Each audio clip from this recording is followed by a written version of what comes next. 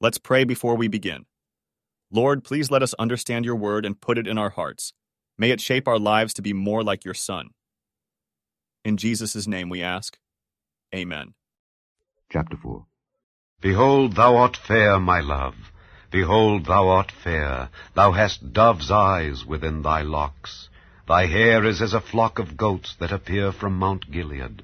Thy teeth are like a flock of sheep that are even shorn, which came up from the washing, whereof every one bare twins, and none is barren among them.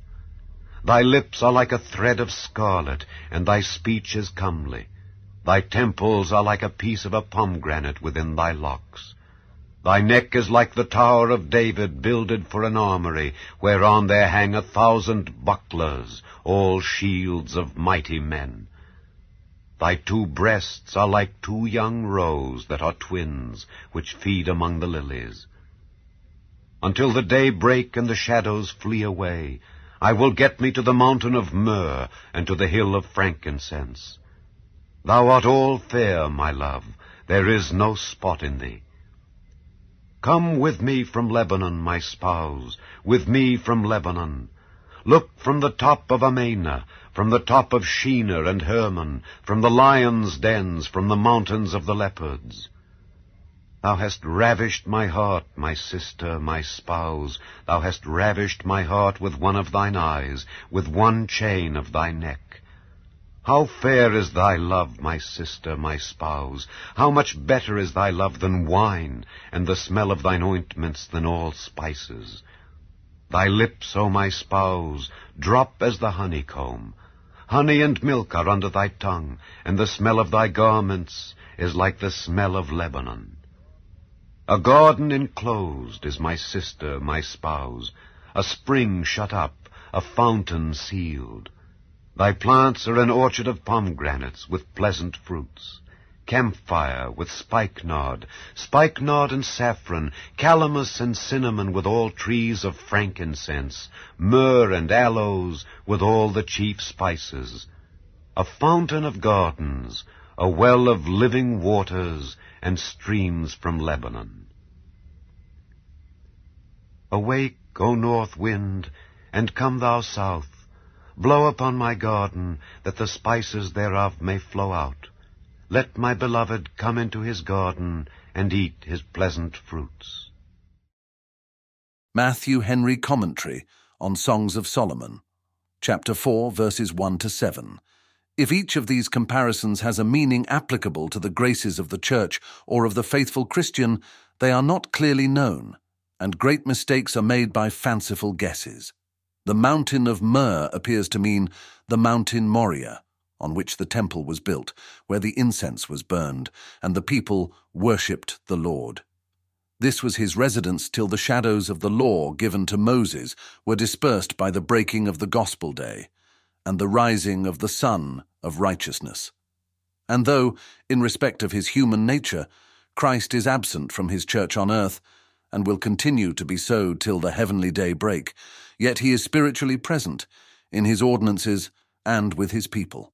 How fair and comely are believers, when justified in Christ's righteousness and adorned with spiritual graces, when their thoughts, words, and deeds, though imperfect, are pure, manifesting a heart nourished by the gospel. Verses 8 to 15. Observe the gracious call Christ gives to the church. It is 1. A precept. So this is Christ's call to his church to come off from the world.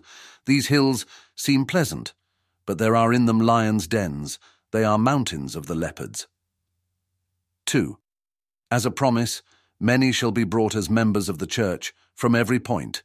The church shall be delivered from her persecutors in due time, though now she dwells among lions. Psalms 57 verse 4. Christ's heart is upon his church. His treasure is therein, and he delights in the affection she has for him. It's working in the heart, and its works in the life.